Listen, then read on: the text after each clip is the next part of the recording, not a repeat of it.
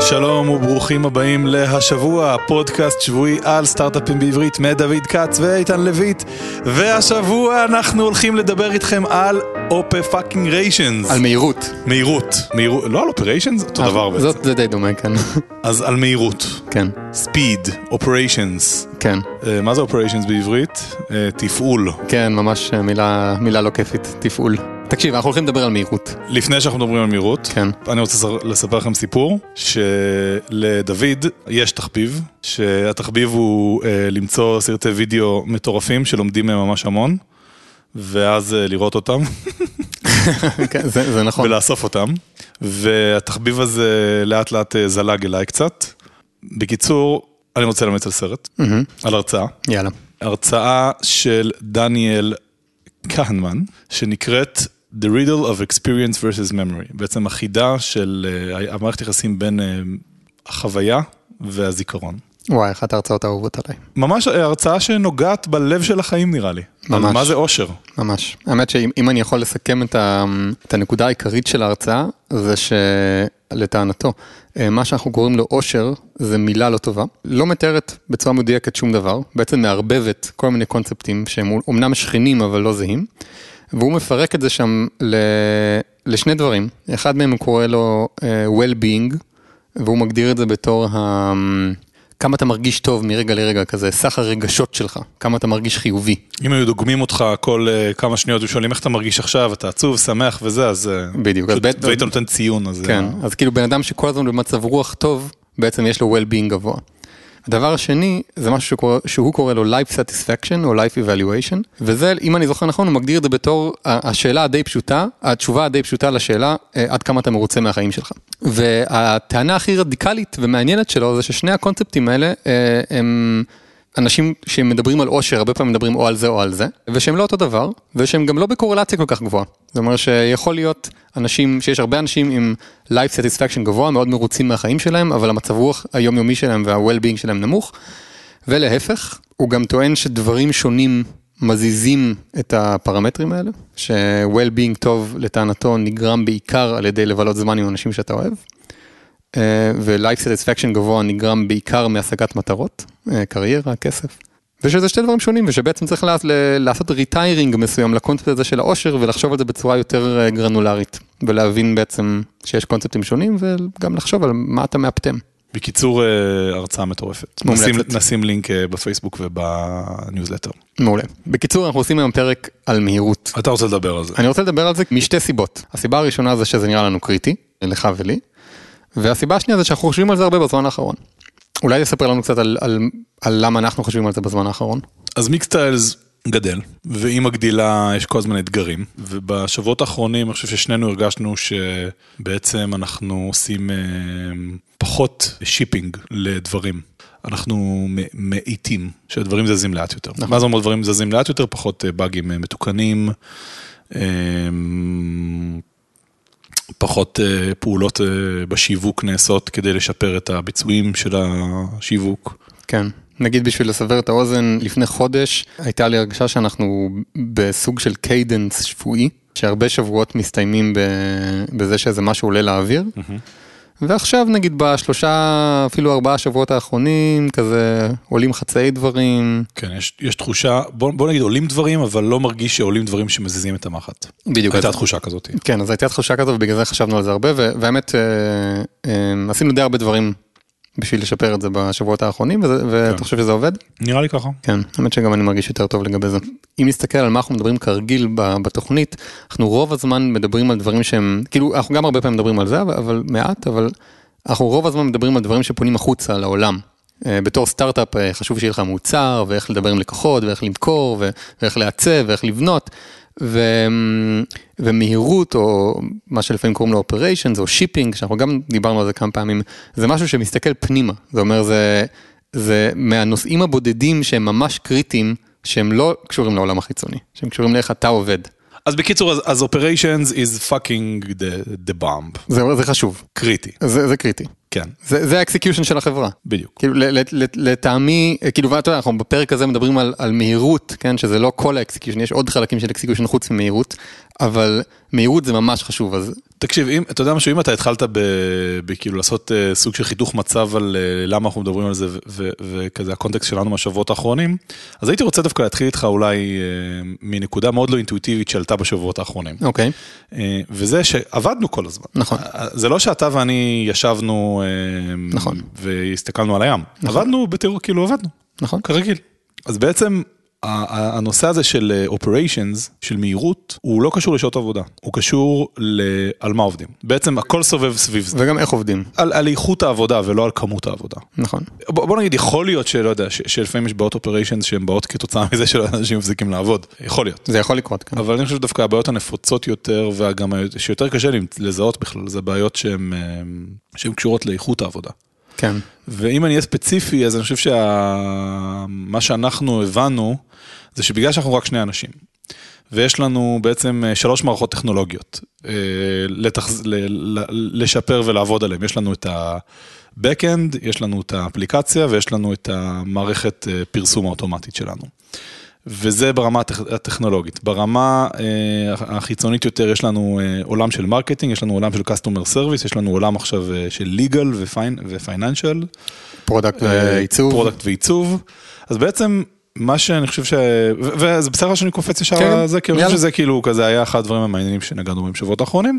ובעצם אנחנו שמנו לב שאנחנו עושים הרבה מאוד מהדברים האלה, ואנחנו עושים בכל אחד מהדברים האלה דברים קטנים. כל כך קל לעשות דברים שלא מזיזים את המחט.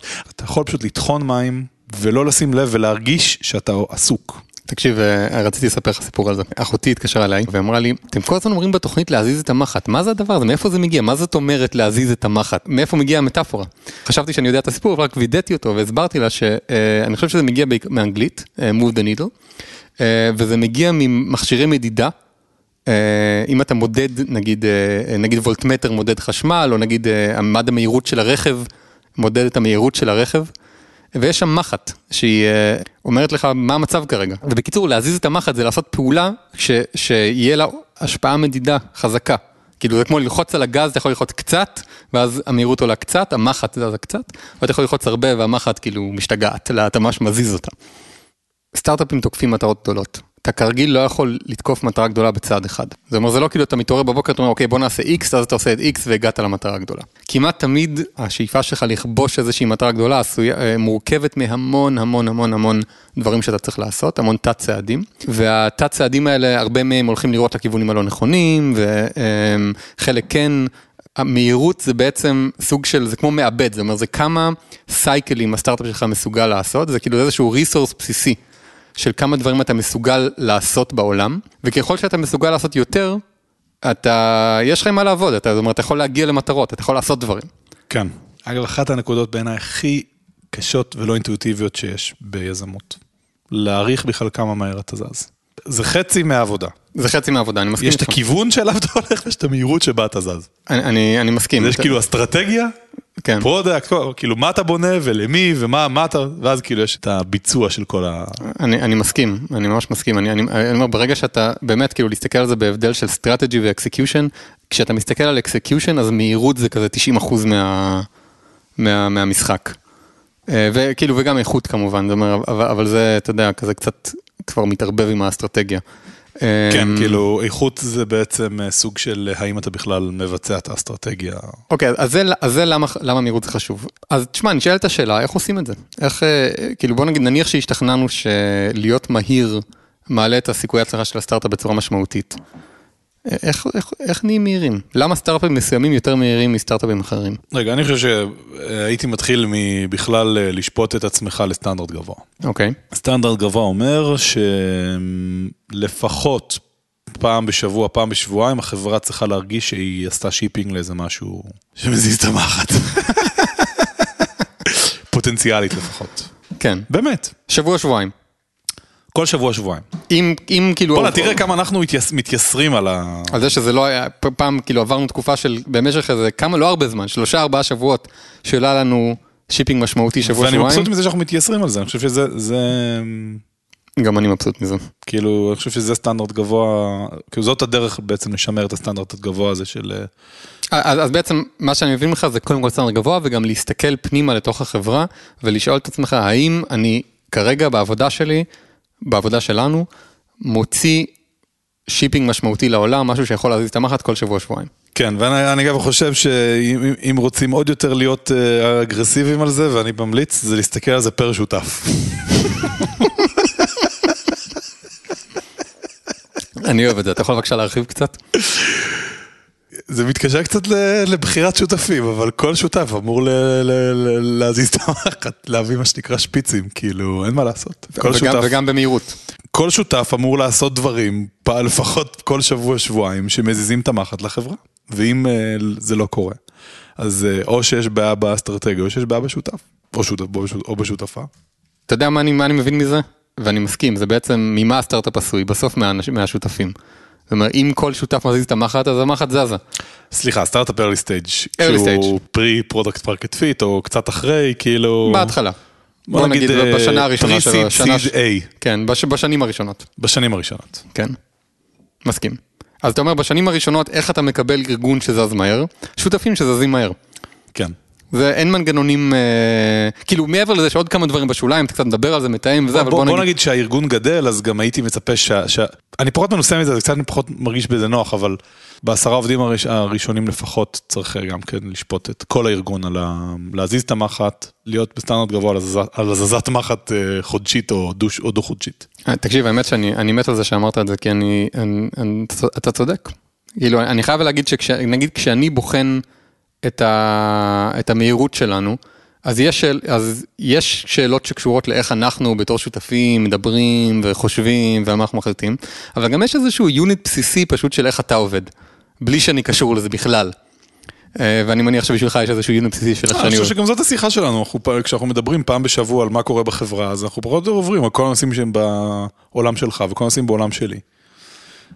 ואנחנו על כל אחד ומנסים להבין מה קורה, והזווית היא כמה המחט שם זזה, מה קורה עם השיפינג, מה האתגרים, מה מונע את שיפינג, איך מורידים את החסמים האלה. אוקיי, סבבה. אז תקשיב, אחלה נקודה. שאגב, בהקשר הזה מאוד תומך, החלוקת הסמכויות חדה. אצלנו ברור נגיד עכשיו אנחנו עוברים איזשהו תהליך של הקמת החברה וכל העולם הנוראי הזה. של legal ו-financials. וזה ברור שזה אצלך, נכון? אז אם כאילו שם אין שיפינג, אז היה ברור איפה הבעיה. כן, זה נכון. זה אומר איזשהו סוג של accountability ו-ownership. כן, מישהו שכאילו אתה, נכון, אני נגיד מצפה שהדברים שם יזוזו, כאילו אני על תקן עוזר, אני עוזר לך, ואני שואל אותך שאלות. אני מצפה לשקיפות. כמו שאנחנו מדברים על פיתוח, אז נגיד, אז ברור שזה תחום שלך, ואתה יודע, אני שואל שאלות, מנסה לעזור אם אני יכול. גם לפעמים מתווכחים, נגיד, נכון, לפעמים, לא יודע, אנחנו מדברים על איזשהו חוזה מסוים, אז כאילו, אני בא, אומר לך, לא, תקשיב, זה זהו, אתה בא, אומר, רגע, תקשיב, הארכיטקטורה, הפשטות וזה, אבל בסוף זה כזה, אתה נכנס, לא אומר את מה שאתה יכול לומר, ובסוף כזה, כן, טוב. כן, מעולה, אז אוקיי, אז תקשיב, לקחתי את העיקרון הזה, האמת שעד עכשיו לא חשבתי עליו, אבל אני לוקח אותו בשתי ידיים, ואם אני אי פעם אצטרך למצוא שותף חדש, אני מקווה שלא. כן, גם אני מקווה שזה לא יקרה. תקשיב, אני רוצה להעלות איתך עוד משהו שקרה בשבועות האחרונים, שלי היה נראה מאוד מעניין, וזה שהתגובה הראשונה שלי, ואולי גם שלך תכף נדבר על זה, לזה שהמהירות האטה, לא הייתה לשפר את המהירות. ואגב, זה משהו שאני שמתי לב אליו בשבועות האחרונים, והוא היה נראה לי טעות אסטרטגית, שאני עשיתי. ראיתי שאנחנו מאטים, והאינסטינקט הטבעי שלי היה להגיד, אוקיי, אנחנו יותר איטיים, יש לזה סיבות, לא יודע, זה סקייל, זה שאנחנו עושים יותר דברים, זה שיש יותר לקוחות, אין מה לעשות, זה המצב, ואז באיזשהו מקום התשומת לב שלי זזה לתכנן לטווח יותר ארוך. ה-unit of ביצוע האט, אז אמרתי, אוקיי, כבר אי אפשר לקבל החלטות ברמה השבועית. בוא נעשה תוכנית אסטרטגיה. בוא נעבוד ברמה החודשית. ובוא נדאג אוקיי, אז משבוע לשבוע אנחנו לא עושים דברים, אז בוא לפחות נדאג לזה שמחודש לחודש אנחנו עושים דברים. והתחלתי לחשוב על זה, איך כל הדברים שאנחנו עושים מתחברים לזה שלפחות בסוף החודש הזה. אז מה הנקודה שלי? זה אומר, ואני לגמרי רואה את זה קורה בעוד חברות. שמהירות ביצוע יותר איטית בעצם דוחפת אותך כמעט בלי שאתה שם לב לתכנון יותר ארוך טווח, ואתה ממש יכול לעשות את הטעות הזאת של להגיד, במקום להגיד, אוקיי, שנייה, יש פה בעיה, שנייה, בוא נעצור, בוא נחזור להיות מהירים. במקום זה אתה יכול לעשות את הטעות ולהגיד, לא, בוא נהיה יותר טובים בתכנון ארוך טווח. כן. אז אני עשיתי אז, אגב, לפחות אצלי בראש, עשיתי על זה ריברסל של 180 מעלות. זה אומר, לפני כמה שבועות, כאילו, כזה הראש שלי התחיל לפעול בכיוון הזה, זהו, כאילו, עכשיו לא מעניין אותי תכנון ארוך טווח, מעניין אותי מהירות. לגמרי, כל הזמן. כל הזמן. ברגע שאתה מקבל את זה כמציאות שהקצב שלך הוא קצב מסוים, אז אתה מתחיל לעבוד איתו. ואם הקצב מעט ואתה מקבל את זה שזה המצב, אז אוטומטית דוחף אותך לתכנון יותר ארוך טווח, אין מה לעשות, כאילו זה פיזיקה של עסקים. כן. כי אתה עדיין חושב ב-units of action, כן? אתה עדיין רוצה לעשות משהו, אז אם הדבר המסוים הזה לוקח יותר זמן, אז אתה מתכנן לי יותר זמן. בקיצור, אני למדתי בשבועות האחרונים. להתייחס לדבר הזה בתור סדר עדיפות אסטרטגי מהמדרגה הראשונה.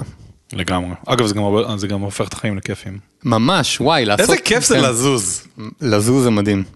לזוז זה מדהים. לחכות שנים. אבל לזוז כאילו בדברים משמעותיים, לא... להזיז את המחט, כן. אוקיי, אז זה היה קצת דוגמה של מה קורה שהמהירות יורדת. בוא נדבר על הכלים. מה יכול להאיץ מהירות? מה יכול להזיז מהירות? קודם כל תרבות של שיפינג. בעצם מה שאתה אמרת קודם. סטנדרט גבוה של אם החברה לא מוציאה משהו משמעותי כל שבוע-שבועיים, אז לבחון את זה. מה עוד? מה עם קבלת החלטות? אתה יודע, עשינו על זה פרק, אבל כמעט לא נגענו בפרק הזה בדברים שהם קשורים למהירות. כאילו אפשר להתעכב על החלטות, אפשר כזה כל הזמן למרוח דברים. אני כאילו פותח פה תת נושא, שזה קבלת החלטות מהירה, שזה לדעתי חלק מהירות, אתה יודע, כאילו מהירות בקבלת החלטות מתרגמת למהירות כללית. לדעתי יש בעיה אמיתית להרבה חברות הולכות, אני הרבה פעמים ראיתי קבלת החלטות מאוד איטית, ויש לזה מלא סימפטומים, ודברים אמיתיים, כן, שאתה גם יכול להבין, זה כאילו שאנשים מרגישים שהם צריכים לעשות יותר ריסרצ', שהם צריכים לשמוע את הדעה של יותר אנשים, שצריך לישון על זה יותר, שצריך לכנס ישיבות עם עוד אנשים. להגיע לקונצנזוס, בדיוק. מחלה. או כאילו זה דוגמה של פאטרן שמעכב החלטות, שזה בוא נחכה לעוד אינפוטים. אין לנו מספיק אינפוטים. בוא נקבל עוד את הדעה של בן אדם חדש. בוא נראה מה יקרה שבוע הבא. בוא נראה מה איתן יחשוב. בוא נראה מה אנחנו נחשוב עוד שבוע אחרי שנשען על זה קצת. כן, זה כזה, אין לנו מספיק אינפוטים, בוא נחכה לעוד אינפוטים. כן. ואני חושב שזה ברוב המקרים, לא תמיד, אתה יודע, זה סטארט-אפים, זה לא מדע מדויק, אבל ברוב המוחלט של המקרים, עדיף לא לחכות לעוד אינפוטים. להגיד, בוא נחליט. אם יהיה עוד אינפוטים, בוא נעשה ריוויז'ן. ואם מחליטים לקבל עוד אינפוטים, אז החלטה חזקה. שבוע, פאקינג עובדים בריסרצ' מטורף כאילו. אתה מבין? כי אז אתה לא יכול לעשות את זה בטעות. אז אתה אומר, וואלה, שבוע שאני הולך לעשות ריסרצ'. אני עכשיו הולך באמת, לא יודע מה, לפתוח את כל הזה, אבל באמת נדיר. נדיר. רוב הזמן, והאמת שאני מסכים, אם עוד לעשות ריסרצ' אז תעשה את הריסרצ'. אתה יודע, פעם ישבתי, יש חברת סטארט-אפ שנקראת באפר, והיה לי פעם, ישבתי עם המנכ"ל שלהם, הם היו בתל אביב. והוא אמר לי משהו יפה, שבעצם הוא רוצה שהוא מבחינתו מקבל החלטות, אפילו בוודאות של 60%. כאילו הוא לוקח, הוא מבחינתו מרגיל את עצמו לקבל החלטות במצבים שבהם אין לו 100% מהמידע. אני חושב שזה נכון. אני חושב שאם יש לך 10% מהמידע, אז אולי באמת מה שצריך לעשות זה להתעסק בלהשיג עוד מידע. אבל הרבה פעמים ההחלטות שלנו מבוססות על 60-70% ודאות. ואין מה לעשות. ועדיף לקבל החלטות על בסיס 60-70%, ולזוז מהר ולקבל החלטות פעם בשבוע, מכל הזמן to obsess על זה שאין לך 100% ודאות. ברוב המקרים, כמובן שיש יוצא דופן, אבל ברוב המקרים עדיף לקבל את ההחלטה, ואם צריך לשנות את דעתך, תשנה דעתך, מלחכות, בשביל להיות יותר בטוח. ולהתחיל להתייעץ. להתייעץ, לחכות, כן. לחכות לעוד אינפוטים. מה עוד עוזר לזוז מהר? אז יש לי עוד שתי נושאים. מה עם פוקוס? פוקוס, בוא נזכיר את זה. כאילו דיברנו על זה בפרקים יחסית הרבה, אבל בוא נזכיר את זה. פוקוס זה הדבר שנשמע מאוד טריוויאלי, בעצם לעבוד על הדבר הכי חשוב. מה הכי חשוב? אבל להוציא את זה לפועל זה לא תמיד טריוויאלי. אתה יודע, הפוקוס מרגיש קצת כמו איזה בצל שיש לו שכבות. זה נראה טריוויאלי לקבל את ההחלטה הבסיסית של, טוב. ברור שאני רוצה לעבוד על מה שהכי חשוב. ברור שאני רוצה, לא, בוא נניח, כאילו, ברור שאני רוצה לעבוד על לשפר את היחסי המרה. ברור שאני רוצה לעבוד על לבנות את המוצר, נגיד, או על, לא יודע. אבל אז כזה, כמעט בכל החלטה שאתה מגיע לה, יש שם עוד איזה שכבה, שאתה אומר, שנייה, בתוך הדבר הזה, מה הכי חשוב שם? לפחות אני מרגיש שהדבר הזה הוא, לא יודע, הוא כזה סקילסט נרכש, כאילו אני באמת מרגיש שכאילו כמעט כל שנה שעוברת, לפחות המודעות שלי מתחדדת עוד ועוד לזה שמה שקודם חשבתי שזה פוקוס, זאת אומרת, קודם חשבתי אין בעיה, צריך להתפקס ב-X, אז כאילו ככל שעובר יותר זמן, אני אומר, שנייה, X, בוא שניה נפתח את ה-X הזה. מה שם הדבר באמת? אז נגיד עכשיו החלטנו לעבוד על הבקאנד, אז מה אתה עושה בבקאנד? הכל? לא. יש לך מלא דברים שאתה רוצה לעשות בבקאנד. ויש שם המון ממה לשאוב, זה הנקודה שלי. זאת אומרת, ככל שאתה נהיה יותר טוב, ככל שאתה יודע לפרק את זה יותר, להוריד יותר שכבות, אתה בסוף יכול באמת בשבוע לעשות המון. וזה סטנדרט קשה לעשות בשבוע המון. אבל אפשר. נגיד, מה קרה השבוע בבקאנד? עשית ריפקטורינג, אבל רק הריפקטורינג הספציפי שחשוב למטרות העסקיות הנוכחיות שלנו. אז זה כאב אמיתי, אני חייב לציין, הנה, דוגמה, לא יודע אם זה מעניין, אבל כאילו, הבקאנד של מיקסטאז נכתב לפני 5 חודשים. אני ב5 חודשים, לפני 5 חודשים לא באמת ידעתי מה זה נוט ומה זה אקספרס, לא יודע, ולמדתי את זה בחודשים האחרונים. ועכשיו אני מסתכל על המערכת שבניתי לפני 5 חודשים, והיא נראית לי מחורבנת, בא לי להקיא עליה. וזה כואב לא לשנות אותה. כאילו, לשנות בעצם, כן עשיתי ריפקטורינג, אבל לחלק מאוד מאוד מאוד ספציפי של האורדר פרוססינג. אז זה נראה לי אחלה דוגמה לזה, כן? כי אתה יכול להגיד, שנייה, מה שחשוב זה פוקוס, אז הבנת שהפוקוס החשוב הוא לעשות ריפקטורינג לבקאנד. וגם הריפקטורינג שהוא לא עד הסוף, כן? כאילו, אידיאלית הייתי עכשיו עובר לרדיס ולרוקו ולעוד הרבה מאוד דברים ש... בדיוק, אז מה עשית פה? אמרת, שנייה, ריפקטורינג של הבקאנד הוא חשוב, אבל מה זה אומר? איפה רוב הvalue מגיע עכשיו? ואז פירקת את זה והחלטת לעשות ריפקטורינג ל-20% ודיברנו על זה הרבה אפילו, נכון? ממש התייעצתי איתך נגיד הרבה, באתי, סיפרתי לך מה התוכניות שלי, מה זה, הבנו מה נגיד הריפקטורינג האידיאלי ברמה של פשוט הארכיטקטורה הכי מדהימה שאפשר לעשות, ומשם בעצם עשיתי הורדתי כדי לזקק באמת, הנה מה הדבר המינימלי שאני יכול לעשות כדי להזיז את המחט בבקאנד. אבל אתה עדיין מרגיש, וכאילו זה הנקודה המעניינת, כן? כי תמיד אפשר להוריד, בסוף אם זה לא עושה כלום זה לא מעניין, אבל אתה עדיין מרגיש, ותקן אותי אם אני טועה, שהשינויים שעשית בשבוע האחרון הולכים לשרת אותנו ל3 חודשים קדימה. אמרתי לך, לפחות חצי סדר גודל מהיום. מעולה. הערכה. סבבה, אחלה הערכה. אז... כלומר, פי 5. פי 5, מעולה. אז בעצם... פי 5 מהווליום שיש לנו היום, הבקאנד ישרת היטב. אגב, זה לא עניין של ביצועים, זה עניין של פיצ'רים ושינויים. יש פה איזה משהו של לחשוב על מה עושים וקבלת החלטות, שאתה יודע, כאילו דיברנו על זה כבר, אבל אני מרגיש שלא באמת נגענו בזה, שזה שאם אתה עושה את זה מספיק טוב, אתה באמת יכול להגיע לנקודה הזאת שכל שבוע-שבועיים אתה עושה משהו משמעותי. וזה קשה, תקשיב, זה קשה כל שבוע-שבועיים לעשות משהו משמעותי. זה לא קורה סתם. זה לא קורה במקרה. צריך באמת לשבור את הראש על מה חשוב לעסק. לרזולוציה גם. לאיזה רזולוציה? לרזולוציה של מה שאתה יכול לעשות בשבוע-שבועיים. קצת נגעת בזה קודם, אבל רציתי לדבר איתך על זה עוד, וזה delegation. כאילו קודם אמרת... הצלת סמכויות. בדיוק, הצלת סמכויות. אז קודם אמרת שחשוב שיהיה סמכויות ברורות לכל שותף. או שותפה. או שותפה. מצד שני, אני בטוח שאתה מסכים שגם יש מקומות שבהם אי אפשר להציע סמכויות. יש דברים מסוימים שצריכים לקרות ברמת כל החברה או כל השותפים, יש דברים שלא. אני אגב מת על זה שאתה ואני מוצאים מקום שבו גם לך וגם לי נוח ב100%, לבוא ולהגיד, אוקיי, אתה אחראי על זה או אני אחראי על זה, אני חושב שזה ווין מטורף לעסק. עכשיו, עם זאת, יש מקומות שהם לא ככה, וזה בסדר, כן? בוא, אני אתן לך דוגמה, נניח שמחר נחליט לצאת לגיוס, זה לא יהיה החלטה שאתה או אני נקבל, אלא נדבר על זה, ונחשוב על זה ביחד, ונגיע להחלטה משותפת. אולי אחרי זה נחליט להציל סמכויות על חלק מהאקסקיושן שזה, או איכשהו נפרק את זה, זה בסדר, אבל לפחות ברמת ההחלטה הבסיסית, זה משהו שנקבל ביחד.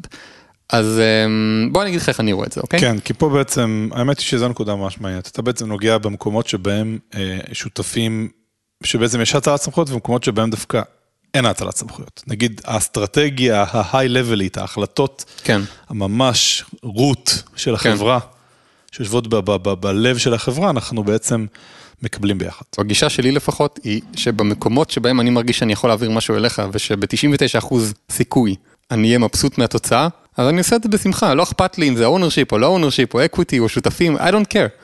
כאילו זה בסדר. וגם אין לי שום בעיה עם מקומות שזה לא ככה, זה בסדר. כן, כאילו אני לא מצפה שכל דבר יהיה אפשר לתת ל-ownership, אבל אני כן מצפה שעם הזמן, אני בוא נגיד מקווה, שעם הזמן אנחנו נמצא יותר ויותר אזורים שבהם אפשר לעשות את זה.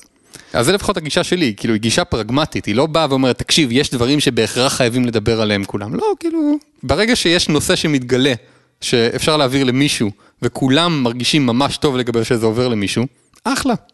אני יכול להגיד לך, כאילו, אני יכול לדבר בשביל עצמי, שאני מחליט להיות מבסוט עם הצעת סמכויות למישהו, כשאני משתכנע שהוא יעשה את העבודה טוב. וכאילו, כשאני לא מסכים לזה, זה בגלל לא שאני לא חושב שהבן אדם טוב, אלא שאני מרגיש שהאינפוט שלי הכרחי בשביל זה מה שאני הרגשתי. עכשיו, כמובן שאפשר לצדוק לגבי זה, אפשר להיות צודקים לגבי זה, אפשר להיות טועים לגבי זה, אבל זה כאילו לפחות ברמת ההרגשה. פשטות. בוא נדבר על פשטות. זה הדבר. בתחילת הפרק הקודם בעצם המלצנו להרצאה שאני עוד פעם ממליץ עליה, שהוא בעצם בהרצאה שבה מרצה בחור מאוד מוכשר וחכם, שהוא בעצם בא ואומר, תקשיב, פרויקטים של תוכנה מתחילים מאוד מהר, ולאט לאט נהיים איטיים, שזה לדעתי גם משהו שקורה בחברות. 100%, נכון. שקורה גם בחברות שמעבר לתוכנה, גם בכל שאר התהליכים של חברה. אין מה לעשות, הקוד בייס נהיה יותר מורכב. יש שיר כזה.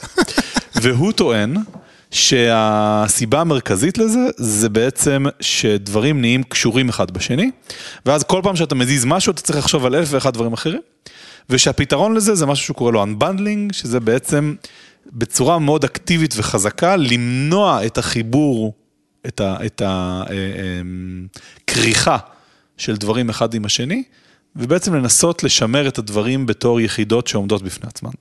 ואני חושב שזה אחלה עיקרון בהרבה מאוד מקרים. אגב, גם בתחומים שהם לא קשורים לקוד. נגיד וזה הקטע שאני, בדיוק, באיזה עוד תחומים, שלדעתי בהכל, תקשיב, בליגל. בהרבה דברים, נגיד בוא נחזור לדברים שדיברנו עליהם בפרק, נגיד בדלגיישן. דלגיישן לא חייב להיות על צ'אנקים גדולים של החברה, יכול להיות גם על צ'אנקים קטנים של החברה. נגיד לא חייבים להחליט. תקשיב, דלגיישן זה מבחינתי אימפלמנטציה של העיקרון של האנבנדלינג. כי מה זה בעצם אומר? הוא אומר, תקשיב, דוד, אתה אחראי על שירות לקוחות, ואתה לא צריך לדבר איתי כדי לעשות דברים. ואתה לא צריך אף אחד, אתה unbundled מהעולם. שירות לקוחות ואתה, אתה מקבל את כל החלטות בשירות לקוחות. אתה עכשיו לא צריך, אין כמעט מקומות שבהם החלטה בשירות לקוחות עושה איזשהו, אתה בא ואומר, רגע, בשביל ההחלטה הזאת אני עכשיו צריך לדבר עם איתן. אין. סבבה. כמעט ואין. אז אני מסכים עם זה. אני חושב שהunbundling זה אחלה עיקרון לשאוף אליו. בגדול, איך שאני, לפחות אחד מהדרכים שאני מבין את זה, זה ככל שאתה מפרק תחומים ליותר תת-תחומים, אתה יכול לקבל החלטות יותר הגיוניות פר תת-תחום. נניח שאנחנו לא מסוגלים לעשות דלגיישן למרקטינג, נניח שנייה, אוקיי? זאת אומרת, אנחנו לא מסוגלים להסכים שאני אחראי על מרקטינג, אבל אנחנו כן מסוגלים להסכים שאני אחראי על קריאייטיבס, או אני אחראי על לכתוב טקסטים, כן? אז כאילו, אתה עושה איזשהו unbundling של הקונספט הרחב, מפרק אותו למספיק קצת תחומים, כדי שתוכל להגיד, אוקיי, התחום הזה שהוא מוגדר היטב, הוא יותר קטן, אבל הוא מוגדר היטב, נמצא תחת התחום האחריות שלך. ואז משם עד סוף העולם, או עד שאתה מחליט אחרת, החלטות סביב זה ואקסקיושן סביב זה נהיה קל. יפה, אז עוד פרק, בא לסיום. בוא תסכם לנו, דוד. וואו, דיברנו על מהירות, לטעמנו באמת נושא קריטי בסטארט-אפים. בעצם אמרנו שבעצם כאילו כמעט יש רק שתי דברים שחשובים בסטארט-אפים, להחליט מה לעשות ואז לעשות את זה טוב, ולעשות את זה טוב זה 80% להיות מהירים ואיכותיים, אבל שזה הרבה פעמים בכלל להחליט מה לעשות.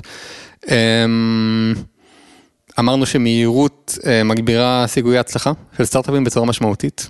אמרנו שכשהמהירות יורדת אז קורים כל מיני דברים לא טובים, כמו שמתחילים לתכנן לטווח הארוך, ועדיף לשים לב לזה, בעצם במקום לתקן את זה, לתקן את הבעיה של המהירות. דיברנו על מה זה לקבל החלטות בצורה מהירה, דיברנו על איך לחלק סמכויות בחברה כדי שיהיה מהיר, וזהו.